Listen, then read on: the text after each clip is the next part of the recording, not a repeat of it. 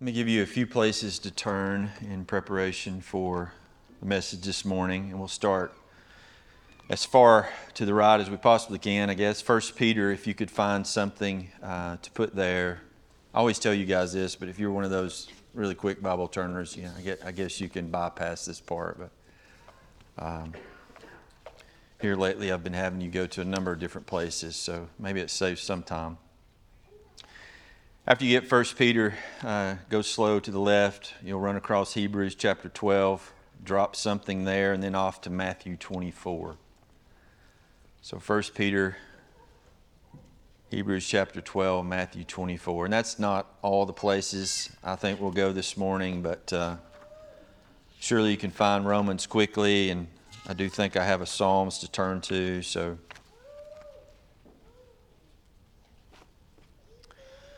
What we're doing this morning, as you continue turning, is the State of the Church address. I think I started this a couple of years ago, and I've always wanted to do that. It took me a while to get going. But again, Sarah's good to remind me it's time for that. Usually I do it toward the end of the year as we look forward to the new year.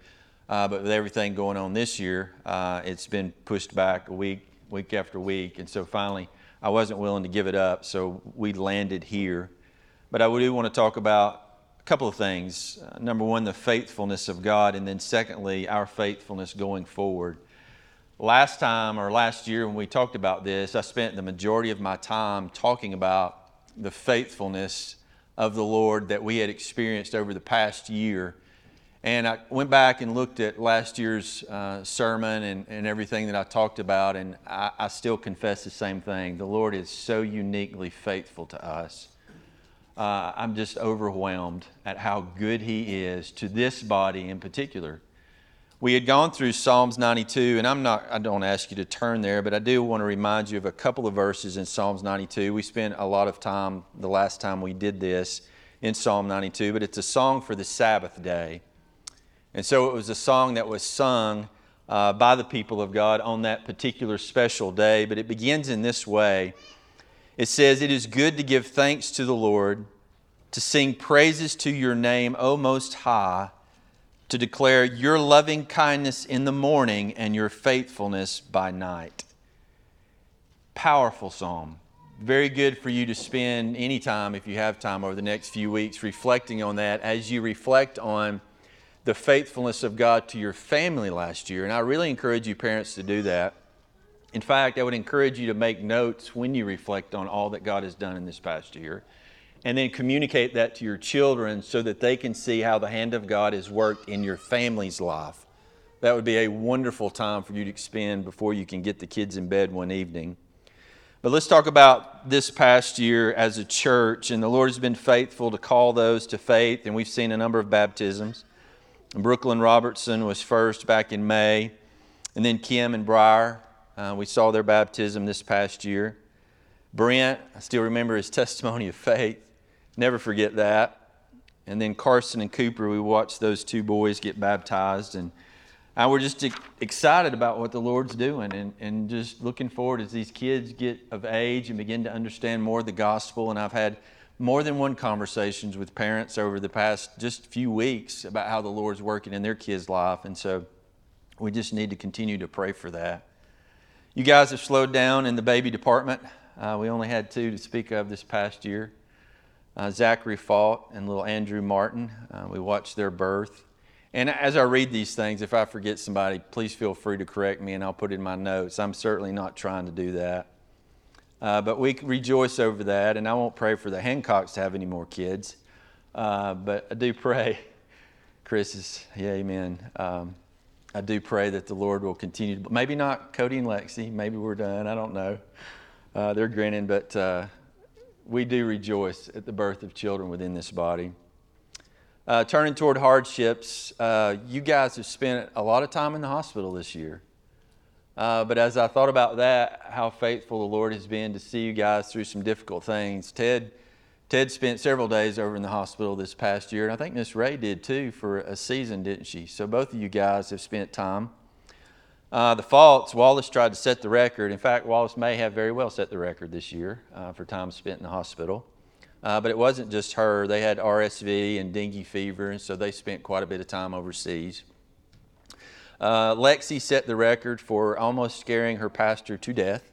That was this past year, but we just praised God. I mean, we just praised God. And then Bennett tried to follow his mom in scaring everybody to death.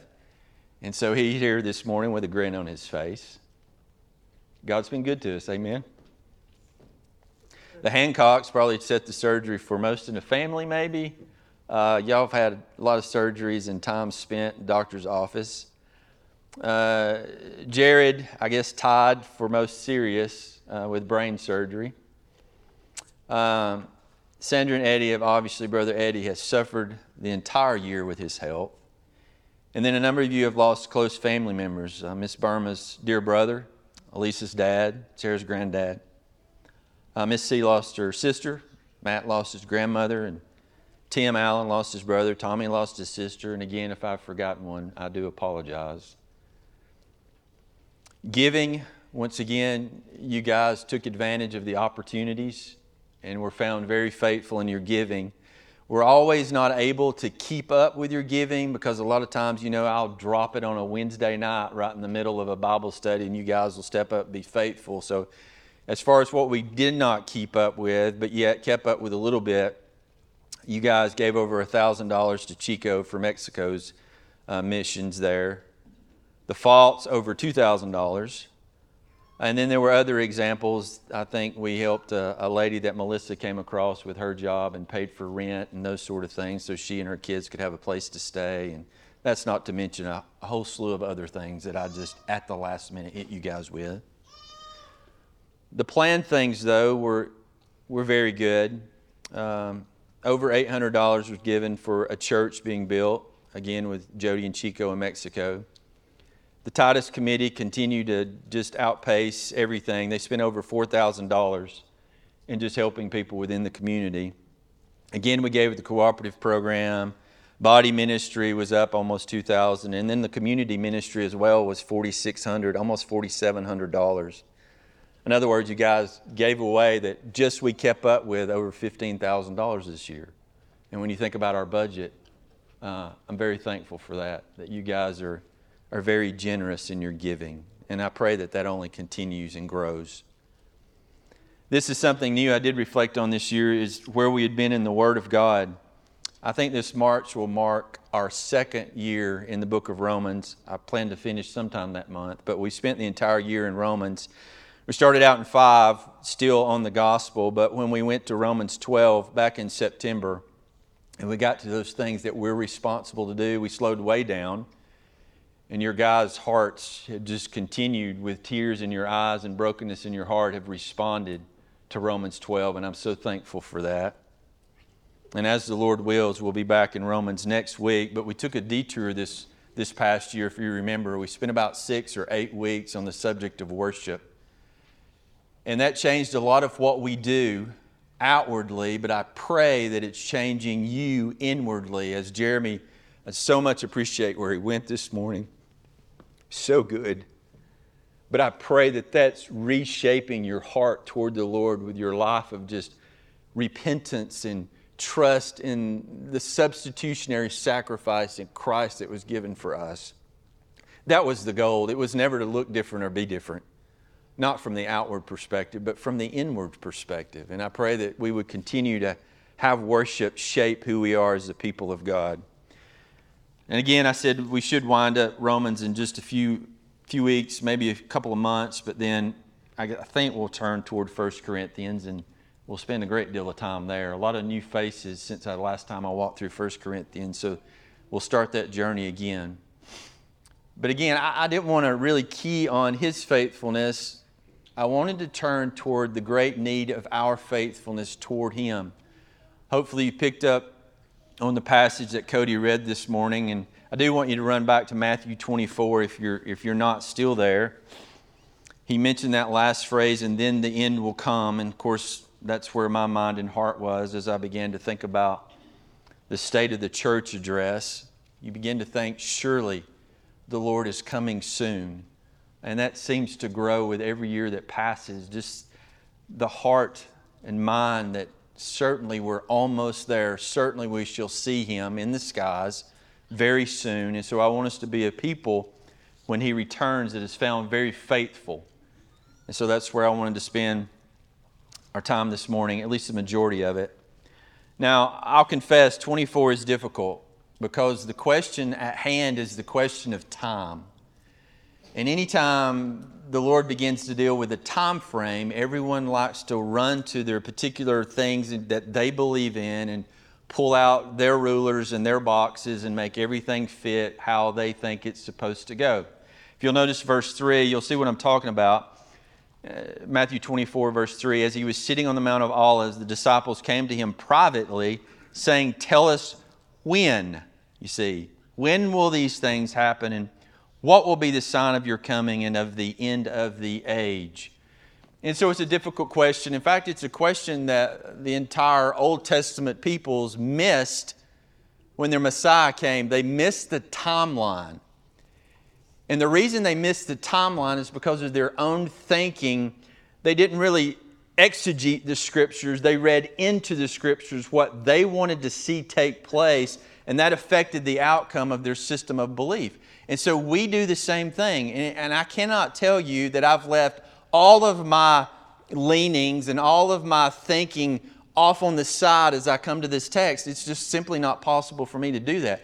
I bring my mindset into this as I read this, and it has a tendency to shift things around. For instance, there's a lot of people that are of the opinion that 24 has nothing to do with us. We'll already be raptured.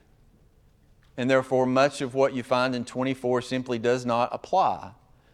I'm not of that mindset. I do think there are some things that do not apply to us. But I do notice a couple of things here that, well, first of all, not just a couple of things. I got a lot of questions when I read Matthew 24, to be honest with you. But if you'll notice in verse 9, it speaks of a tribulation that's brought about by the world. It says, then they will deliver you to tribulation. You see that? In other words, it's the world's persecution of the believers. But if you'll notice in verse 21, it may very well be reflecting of a different tribulation. It says in verse 21, for then there will be a great tribulation, and that is when the wrath of God is poured out on this place. And that I desperately and greatly hope we are not here for that. And I do believe that the Lord will return and rescue us from the wrath that is to come. That still leaves a lot of things in place for us to be concerned about, namely what Cody read this morning. If you'll notice with me back in verse 10, at that time when the persecution begins to rise toward the people of God, at that time he begins to use the word many a lot. Watch what he says here. At that time, many will fall away and will betray one another and hate one another. Many false prophets will arise and mislead many, because lawlessness is increased. Again, it's the same word in the Greek, many, but it's translated here, most people's love will grow cold, but the one who endures to the end, he will be saved. And so basically you've got three phrases here: many false prophets or false teaching, much lawlessness, and then much coldness. So even to those guys who would say, hey, none of that even applies to us, I would say, hey, that's always applied to us. I can take you back into the Old Testament and show you how those who profess to have a relationship with God in covenant Israel had exactly the same problems. And I can also take you to the New Testament, the epistles where Paul is teaching the church, be careful of these same three things. So even if I'm off base that 24 applies to us, I can take you anywhere in the text to show you these three things have always been problems for us, have always been concerns for us. And so I want to key on that this morning. But I want to kind of walk through it backwards. And so let's start with verse 13 and talk about this idea of endurance. A great need for endurance. Of course, you know what he's talking about. He's talking about a steadfastness.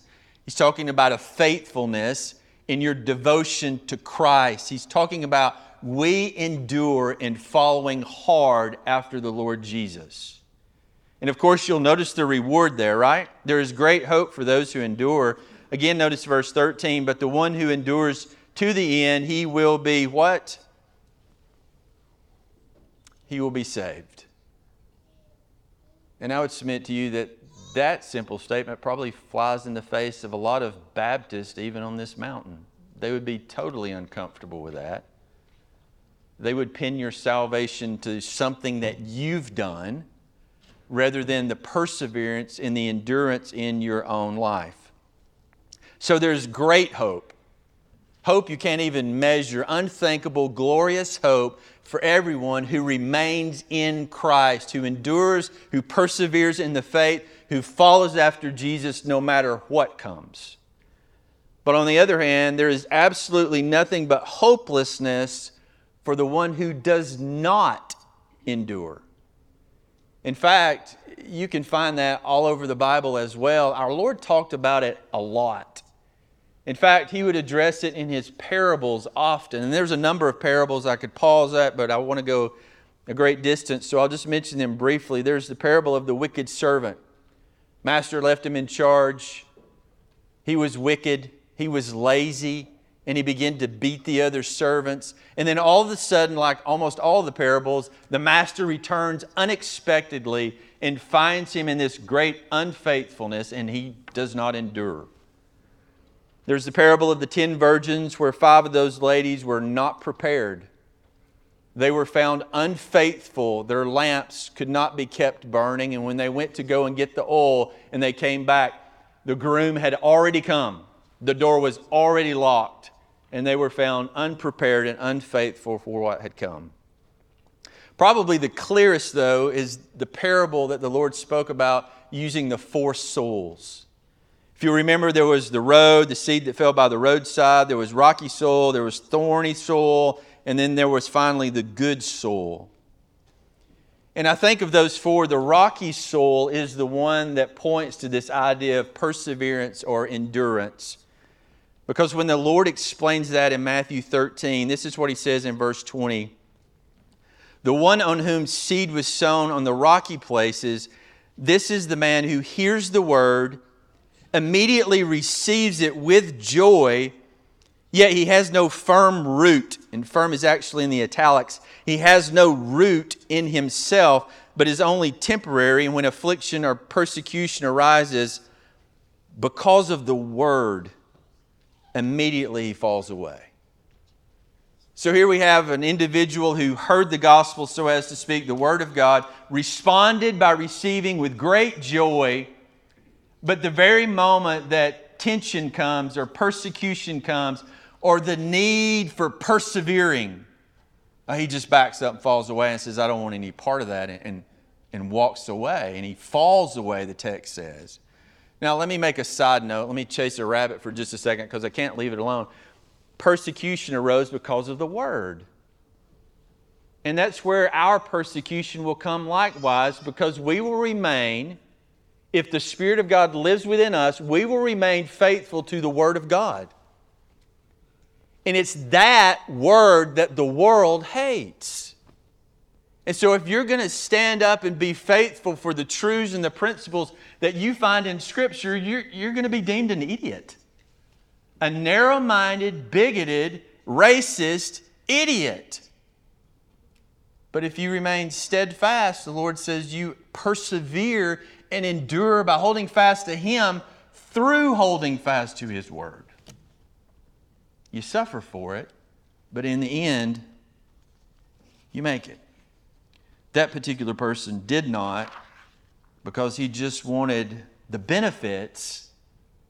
He wanted to go to heaven, but he wanted nothing to do with being faithful to the Lord and enduring in what God had said. I was asking Abby this morning which gospel talks more about spurious faith. And what I mean by spurious faith is not genuine faith. Matthew probably has the most parables by the Lord, but it seems as though John's gospel is almost devoted. It's a main thread that's pulled throughout the entire gospel, trying to give us a picture of what is not faith. Looks like faith, but it's not genuine faith at all. And if I had to pick a chapter in John, I would probably go with John chapter 6. Because it's there that Jesus begins to speak a very difficult word, a hard word, that everyone following Him really struggled with. It starts in John 6:53 where Jesus says, "Truly I say to you, unless you eat the flesh of the Son of Man and drink His blood, you have no life." Now the Lord intentionally and purposefully communicated it that way. As preachers are taught today to not be so edgy, not communicate things so hard, so confrontational, the Lord picked the most confrontational way to go about communicating that. In fact, this was their response. Therefore, many of His followers, when they heard this, they said, "This is a difficult statement. Who can listen to this?" That was their response to that. To which is followed up 6 verses later by this statement. John writes, "As a result of this, many of His followers withdrew and were not walking with Him anymore." Now, we're done. That's weird. I'm out. I can't do that. And He was literally left with the 12. And one of them was the devil. So you can see that there is a great need for us to persevere. There's a great need for us to endure. And that's why the Lord communicates it that way in Matthew 24. If you're genuinely born again, if you're filled with the Spirit of God, you will endure by the grace of God and by the power of God. Now, this is not just New Testament stuff. This is Old Testament stuff too. So keep a finger in Matthew, but if you will, run with me to Psalm 62.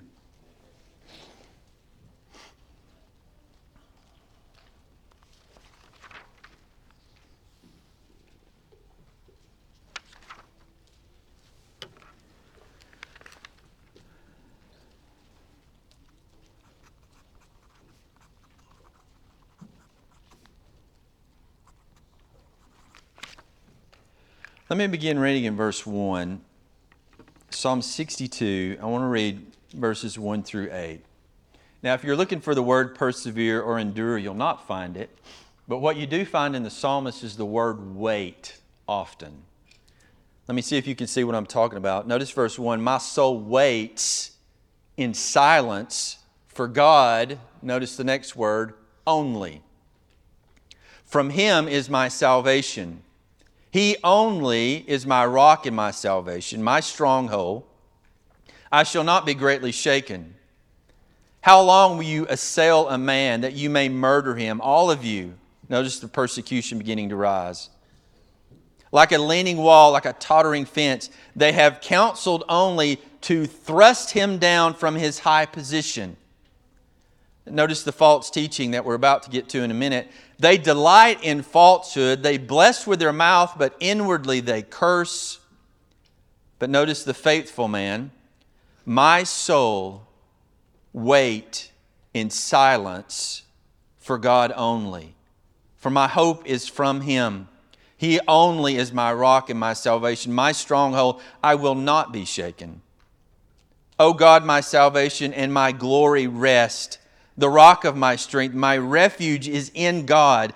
Trust in Him." Now He calls to the people. "Trust in Him at all times, O people. Pour out your heart before Him. God is a refuge for us." In other words, it's a call for perseverance. It's a call for endurance. And it's in the context of suffering or persecution. There are those who have risen against the people of God. They are thrusting them down. They are saying kind things to their face and breaking them down and cursing them behind their back. And they are well aware of what's going on. But the psalmist is encouraging us, don't be disturbed by that. In fact, don't even speak about that. Just sit in silence. And that silence will communicate to God that you're comfortable just in His refuge. Like, I'm at rest. I'm good. I know what the world's doing to me, but I'm just like an infant that's been comforted by its mother. I'm fine. Because I have found my refuge in God, and it's in Him that I will wait. There's a lot of Psalms, y'all realize. I mean, there's dozens and dozens that I could take you to. But you head back, if you want to, the New Testament, and I'll quote a few other things to you. In fact, just run to Hebrews 10, and I'll be there in just a second. It wasn't just the psalmist in the Old Testament. The prophets often called people to not only repentance and faith, but enduring or persevering in the faith. And I could quote you several different passages from Jeremiah. Lord willing, we'll be in Jeremiah tonight, and I'll just save those for that time. But let me remind you of one that we're very familiar with in the book of Isaiah, Isaiah chapter 40, verse 31. Again, with the word wait, it says, "Yet those who wait for the Lord will gain new strength. They will mount up with wings like eagles. They will run and not get tired. They will walk and not become weary." Again, you see the reward for faithfulness because you've waited upon the Lord. And you find strength in Him. You find renewal in Him. You find perseverance, steadfastness, faithfulness in Him because you have waited upon the Lord. There are entire books. Well, there is an entire letter or book in the New Testament that's completely devoted to the idea of perseverance and endurance. I hope that you're in Hebrews, but I want you to notice chapter 10, and I want you to look at verse 35. I also want you to notice the word therefore, because he's summing up a great many things he's already said.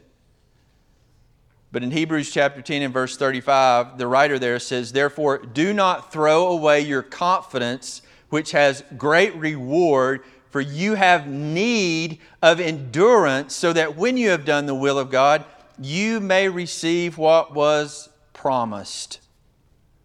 The whole book's about that. And we've been through that before, but the whole book's a call to perseverance and a call to endurance because the people are being tempted to fall away. Now, I don't know if you caught that when Tyler spoke to us last week, but he referenced a young man who had made a profession of faith, but because of the persecution that he was enduring and because of the own sin in his life, he had fallen away. And when you think about their culture, I think Tyler said 98% or almost 99% were Buddhist. Hopefully you can understand the great pressure that you would be under if you professed faith in Christ. Because your whole family would shun you and more than likely turn against you. If you had a job and you went to work and they knew that you'd professed faith in Christ and you'd been baptized publicly and then you went to work and they're all Buddhist, you can well imagine how that would go for you. And when you walked around in a small community like we live in, and everybody's Buddhist, including all your neighbors, yet all your stuff has been taken down and carried out in the trash in regard to that false religion, and yet if they come into your home, they'll notice a Bible on the table, and they'll notice the light on at night when you're praying to the Lord and reading His Word, and you would be absolutely diminished and ridiculed publicly. You can see the pressure that you would be under to endure and remain faithful. You and I don't have to face that. We know nothing of that. It's popular to be where you're at right now. You can go to work in the morning and they can ask you what you did yesterday and you can say it without skipping a beat. And they're not going to say anything. In fact, they'll probably go, "Yeah, I probably should have too." That will be their response.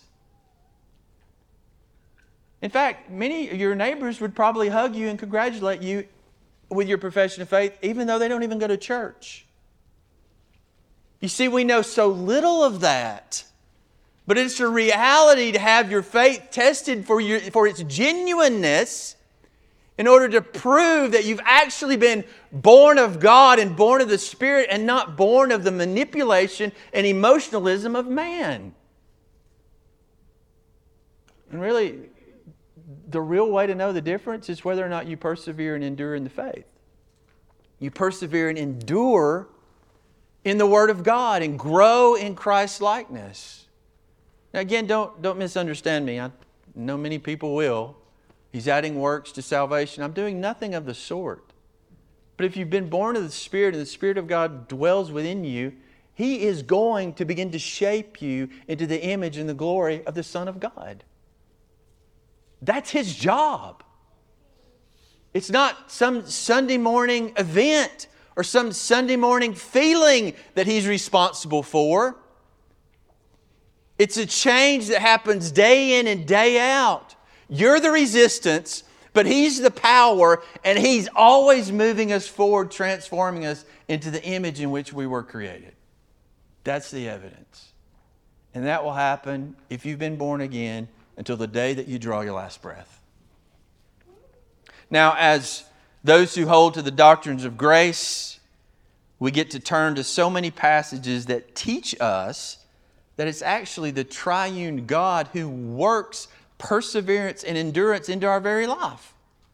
We have this tremendous comfort. I told you could find Romans 15 real quick, so run with me to Romans 15, and I want you to see this verse. I want you to notice verse 5. We haven't gotten there yet, but I already whet your appetite with it. We should be there in a couple of weeks. Romans 15. Notice with me verse 5. Now, may the God, as Paul turns to prayer, may the God who gives what? Perseverance. How about that? You mean God does that for us? It's not hung on me? No, it's actually not. It's the work of God in your life. Now may the God who gives perseverance and encouragement, and then he goes on to the context of Romans 15, grant you to be of the same mind with one another. How about that? The triune Godhead's at work to grow you in perseverance and endurance. And I told you there's a whole bunch of passages. Philippians 1 is one of my favorite. Paul writes this to the church there. I am confident, Paul says, of this very thing, that he who began a good work in you will perfect it until the day of Christ. How about going to sleep on that one? Because if you ever find yourself at the end of a day and you've just been ravaged by sin, you lost the battle, you find yourself wounded and bleeding on the battlefield of your own sin, and you finally crawl back in bed, and the Spirit of God reminds you of this wonderful truth. Man, I'm confident that He who began a good work in you will complete it. And so in the morning, I'll get up, I'll wash the blood off, I'll pick up my sword, and I'll go running right back out on that battlefield because I know how this thing ends up. Right? The grace of God and the power of God. Go with me to, you're in Romans, run with me to Romans 8. I'll show you even more. Again, there's dozens. I had to really limit myself. Romans 8, look at verse 26. Notice the Spirit of God here. In the same way, the Spirit also helps us in our weakness. For we didn't know how to pray as we should, but the Spirit Himself intercedes for us with groanings too deep for words. And He who searches the heart knows what the mind of the Spirit is, because He intercedes for the saints according to the will of God. In other words, it's the Spirit of God at work in the child of God, pressing you and pushing you and training you toward the will of God, causing that perseverance and endurance. But it's not just Him. Look down in verse 34. Who is the one who condemns you? Christ Jesus is He who died, yes, rather He who was raised, who is at the right hand of God, who also intercedes for us. The Trinity. Oh, my heart, the Trinity is at work within you to bring about perseverance and endurance in your very life, right? So here's the question. If that's His job, do I have a job? I mean, come on. We're going to rest on sovereignty or responsibility? What would be my answer to that? Both. You rest on both. And you know who, I say who really got this? Obviously, all the Bible writers got this, but let me tell you who really communicated this well. Go with me to 1 Peter. I had you turn there. I love this because so many people struggle with responsibility and sovereignty and those sort of things. I'd have in mind that Peter would laugh at us. Let me start in 1 Peter chapter 1, verse 3. 1 Peter chapter 1, verse 3. Blessed be the God and Father of our Lord Jesus Christ, who according to His great mercy has caused us to be born again to a living hope through the resurrection of Jesus Christ from the dead, to obtain an inheritance which is imperishable, undefiled, and will not fade away, reserved in heaven, notice, for you who are protected by the power of God through faith for a salvation ready to be revealed in the last time. You're protected by the power of God. Your reward in heaven is just being kept. It's being reserved for you, awaiting for you in glory. Now, we'll give you the context. Who in the world would Peter communicate this to? People who are suffering, trying to endure. Because notice the very next verse, verse 6. In this you greatly rejoice, even though now, for a little while, if necessary, you've been distressed by various trials. In other words, for those who are pressing into persevering and pressing into enduring, Peter's like, I got a word for you. You're protected by the power of God. At the end of the day, you'll cross the finish line. You'll be welcomed into glory because you're a child of God. But at the same time, Peter's not going to let you be lazy. Turn 1 or 2 pages over to 2 Peter and look at chapter 1. 2 Peter chapter 1, notice verse 4. For by these, in reference to the divine power and character of God in verse 3, for by these, His goodness, His faithfulness, His power, He has granted to us, His people, His precious and magnificent promises, so that by those promises, you may become partakers of that divine nature, that character of God, having escaped the corruption that is in the world by lust. Now, for this very reason, what he just said, applying all diligence in your faith, supply moral excellence, and in your moral excellence, knowledge, and in your knowledge, self-control, and in your self-control, what? Perseverance. You yourself do this. You yourself get after this. And you're like, Pete, what? Dude, I read 1 Peter. He does that. And Peter would go, yeah, he does that. Now you do that. In other words, what He's called you to do, He empowers you to do, and He accomplishes in you. But you and I don't simply rest in His sovereignty. No, we understand responsibility, and we run in the things that He is doing Himself in order that we might endure, in order that we might persevere. I have no idea where to send you now, but I tell you, go back to Matthew 24. I actually do have to get to the text. That was my introduction. But I'll go quicker with these. There are 3 things working against you. And it should be an obvious conclusion. If this is what God's doing in my life, and if this is what I'm called to do in my life, then obviously what's the enemy doing? He's working specifically against those things in your life. Now, if I asked you this morning, take out a piece of paper and a pencil, I want to give you a test. What is the number one problem that you have that's causing resistance in regard to you persevering and you enduring? I bet you wouldn't get number 1. I think you'd get number 2. I think number 2 would be your number 1 for the majority of you. But number 1 should cause us to be deeply concerned about how the enemy goes against maligning and pushing away, I guess, our persevering in the faith. And if you'll notice with me, let's see, you've already been to Matthew 24. Let me get there. Notice verse 11. Well, verse 10. At that time, many will fall away. Okay? They didn't make it. They'll betray one another. They'll hate one another. Verse 11. Many false prophets will arise and mislead how many? Many.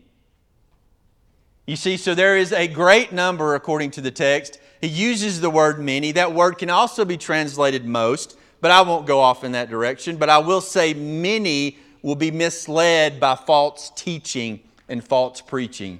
That, I would submit to you, is your number 1 problem in persevering in the faith. The enemy is lying to you. Let me take you all the way back to the garden where Adam and Eve failed to be faithful and endure. simply because the serpent said to the woman, "You will not die." When God had just said, "If you eat of it, you will die." This has always been his approach to killing our faith, to causing us not to endure and persevere by simply lying to us and getting us to believe things that are not true. And we fall for those things, and what we don't understand is he's pulling us away from a faithfulness, he's drawing us away from a perseverance, and he's pulling us away from an endurance in the faith by simply lying to you about how things truly are. Here's your passage that we'll get to in Jeremiah. Again, Old Testament false teaching has always affected the community of God. It was that way in day one. But in Jeremiah 14, this is what Jeremiah records. "Then the Lord said to me, the prophets are prophesying falsehood in my name. I have neither sent them nor commanded them nor spoken to them. They are prophesying to you a false vision, a divination, futility, and the deception of their own minds."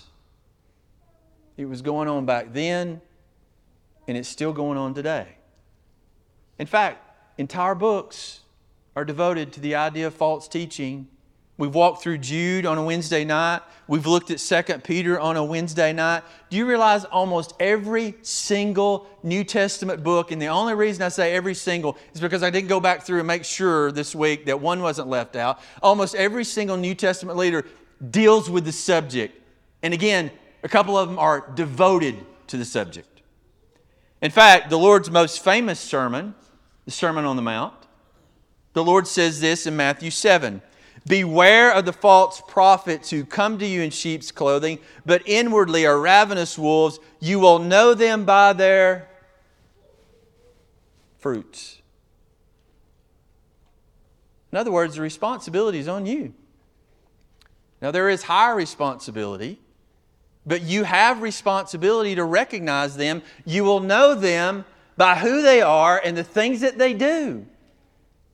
And I think he uses the word fruit because he knows you're going to be confused by their words because they're good.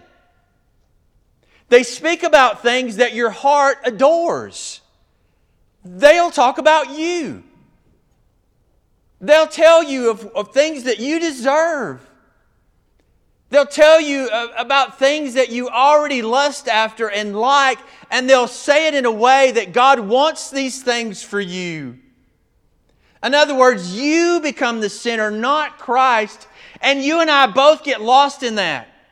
Because now you're singing that old song that my heart used to love before Christ. I know all the words. You know how those songs come on the radio. Hopefully you're ashamed of now, but you used to listen to. You still know all the words. And so when the enemy comes up to the pulpit and begins to sing that song so sweetly, you go, I know all the words to that song. And so the Lord goes, you'll know them by their fruits. Please pay attention to their character. Please pay attention to how they live their lives. Because I know you're going to get tricked at times and you'll be singing that song that they're singing. But if you'll pay attention to who they are as men, you'll begin to understand that these are not real men. Second time, book of Acts. One of the last things that the Apostle Paul says, well, in fact, the last thing he says on the beach, the church leaving Ephesus. He says in Acts 20, verse 29, I know that after my departure, savage wolves will come in among you, not sparing the flock. And from among your own selves men will arise, speaking perverse things to draw away the disciples after them. In other words, he says, they'll grow up with you and among you. And the enemy will use them to lead you astray. It's a pretty frightening thought. This is without question the most significant danger facing the church today. Let me run through some of these quickly.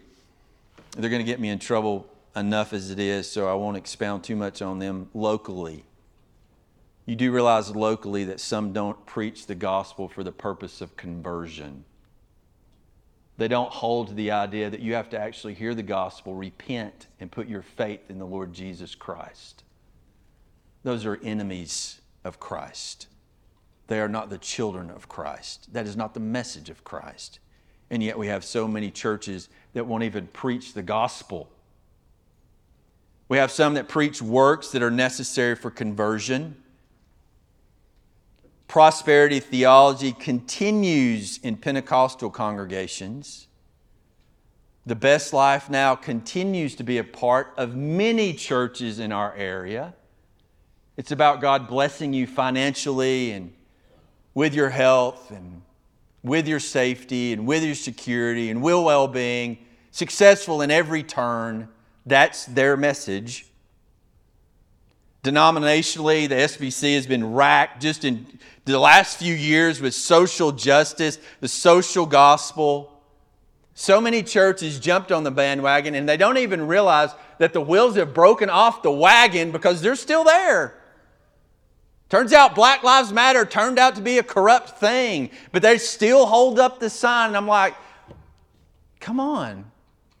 Pay attention to the fruit of what you're doing. That affected so many churches within our denomination. Easy believism we talk about often, decisional regeneration. Please have a conversation with your kids about this. I do realize that people are converted when somebody shares the true gospel and they bow their head. I do realize that people have been converted in this such way, but you do understand the problems with that, because I would submit to you that the majority have been confused and led astray by that. So have the conversation with your children about that, because somebody will do that.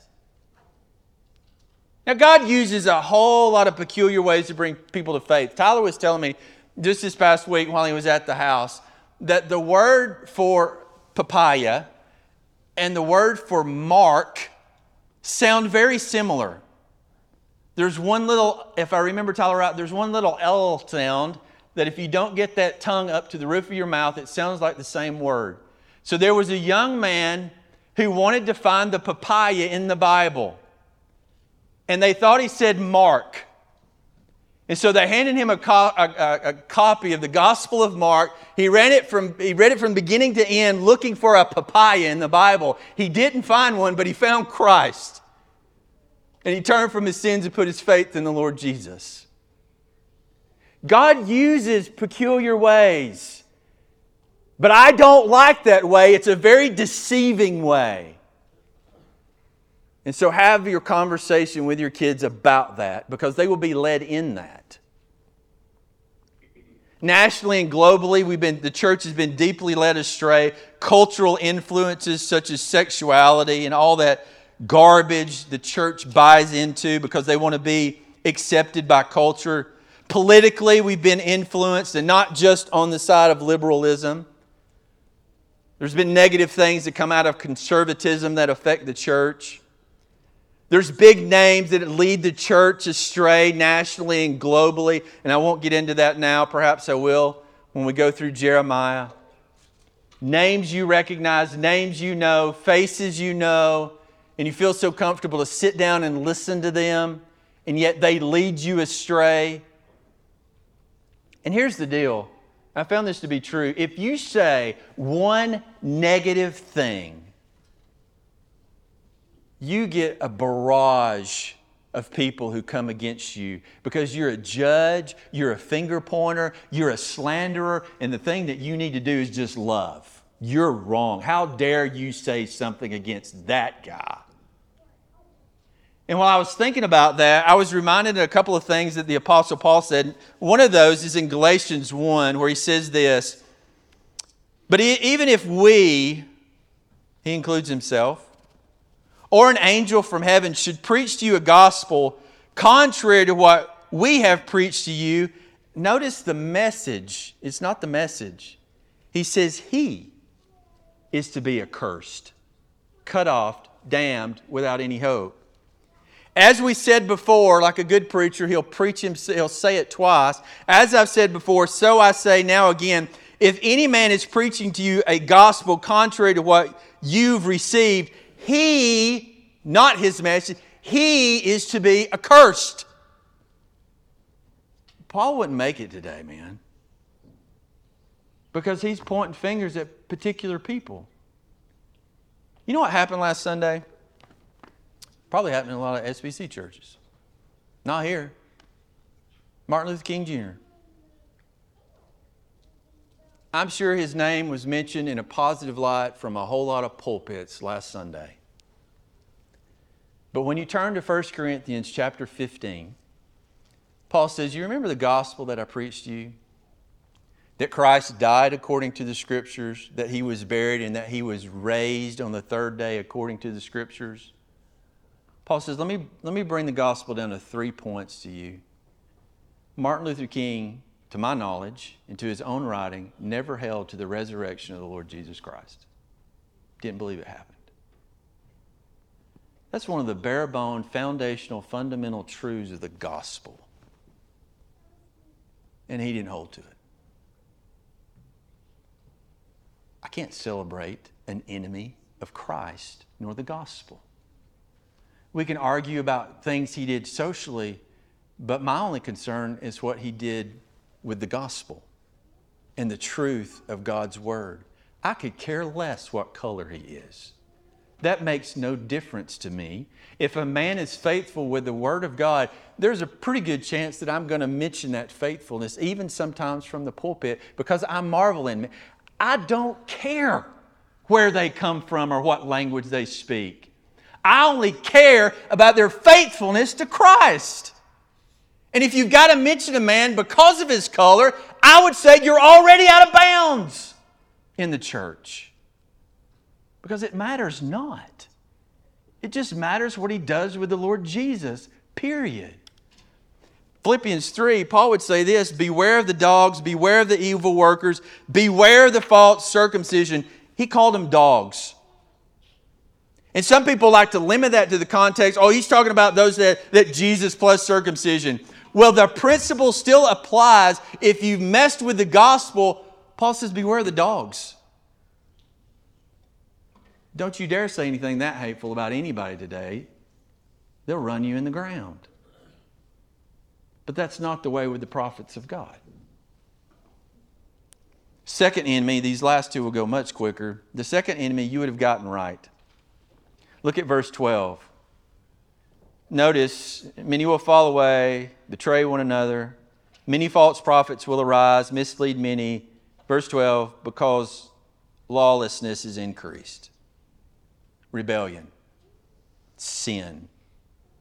And if I'd ask you about that, what's going to hinder my perseverance? I think number one, you would have put sin. You'd been close. It's number two. And again, in the context, we're not talking about the rebellion in the world or the godlessness in the world. Romans 1, Paul actually comes out and says that. Verse 28, he says, and just as they did not see fit to acknowledge God any longer, God gave them over to a depraved mind to do those things which are not proper, being filled with all unrighteousness, wickedness, greed, evil, full of envy, murder, strife, deceit, malice. They are gossipers, slanderers, haters of God, insolent, arrogant, boastful, inventors of evil. That's the way the world goes. But he's not talking about this. He's talking about those who profess faith in Christ. Because they want to be accepted by the culture, they look like the culture. When they look like the culture, they turn against God. I can take you back in the Old Testament. Jeremiah is going to talk a lot about sinfulness, but he's not talking about the world. He's talking about Jerusalem and Judah, the very heart of the people of God, their godlessness. So let me tell you, if you're not going to go out on the battlefield every day with sword drawn, willing to go to battle against your own sin, you're not going to endure. You're not going to persevere. You're not going to be found faithful. You have a battle to fight today and in the morning. And you've got to be deeply concerned about this. And there is a close link in this text between false preaching and lawlessness. Those two things can't be separated. In fact, Paul tells Timothy in 1 Timothy chapter 6, I believe it is, true preaching produces godliness. And if you want to know why I'm so careful and so long and we watch walk through every single word. I'm doing that for the express purpose of producing godliness in my own life. And hopefully in yours. Because I study every word. I know what it's supposed to produce. I know it's fruit. And so I'm long and I'm painstaking and I'm careful with you because I want you to be godly. That's one way that you'll know that you will endure. And I also know what false teaching produces. It produces ungodliness. That's the whole idea. It leads you astray. So be careful with your own sin. But at the same point, be careful of what you listen to. Because many false teachers, they abound. Last thing, love grows cold. Because lawlessness is increased, most people's love will grow cold. Again, I could talk about the world. I could take you back to Romans 1:28. He actually says they wind up unloving. That's where they're headed.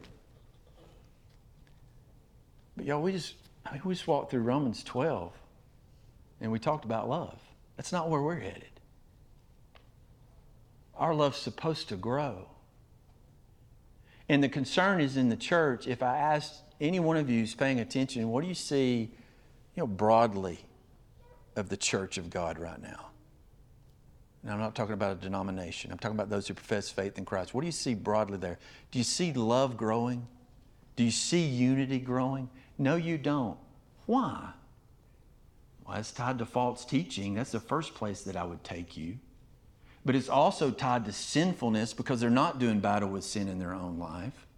But that false teaching and that lawless attitude that you have produces a love that grows cold.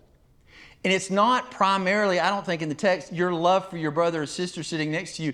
It's your love and your devotion to Christ. That's what's growing cold. Remember where he's going to go in Revelations 2? But I have this against you, he says to the church of Ephesus, that you have left your what? First love. You see, if the church is raptured in Matthew 24, I shouldn't even have been here this morning. It really doesn't matter. Those three things are found all over the book. And it's real problems that we have, and it keeps us. These are the things that the enemy uses against you to keep you from enduring in the faith. Everywhere you turn, you're hearing things that are a lie. Everywhere you turn, you're being confronted with temptations and opportunities to be lawless. And everywhere we turn, our devotion and our love for Christ is being checked and challenged because we love and we're devoted to other things. Other things. As we walk into this next year, I have a word for you from Scripture. Turn to Hebrews 12 and I'll read it and we'll pray. I think this is one of the final words that the writer of Hebrews had for his people who were leaving in droves, you get the impression. They were undergoing persecution for their faith in Christ and they couldn't get out the back door fast enough. And so as he was speaking to those who had remained faithful, he gives them this word, and I'll give you this same word this morning. Hebrews chapter 12, verse 1. Therefore, since we have so great a cloud of witnesses surrounding us, so many faithful who have gone before us, let us also lay aside every encumbrance and the sin which so easily entangles us, and let us run with endurance the race that is set before us, fixing our eyes on Jesus, the author and perfecter of faith, who for the joy set before him endured the cross, thinking nothing of the shame that it brought. And he sat down at the right hand of the throne of God. For consider him who endured such hostility by sinners against himself, so that you will not grow weary and lose heart. Let's pray.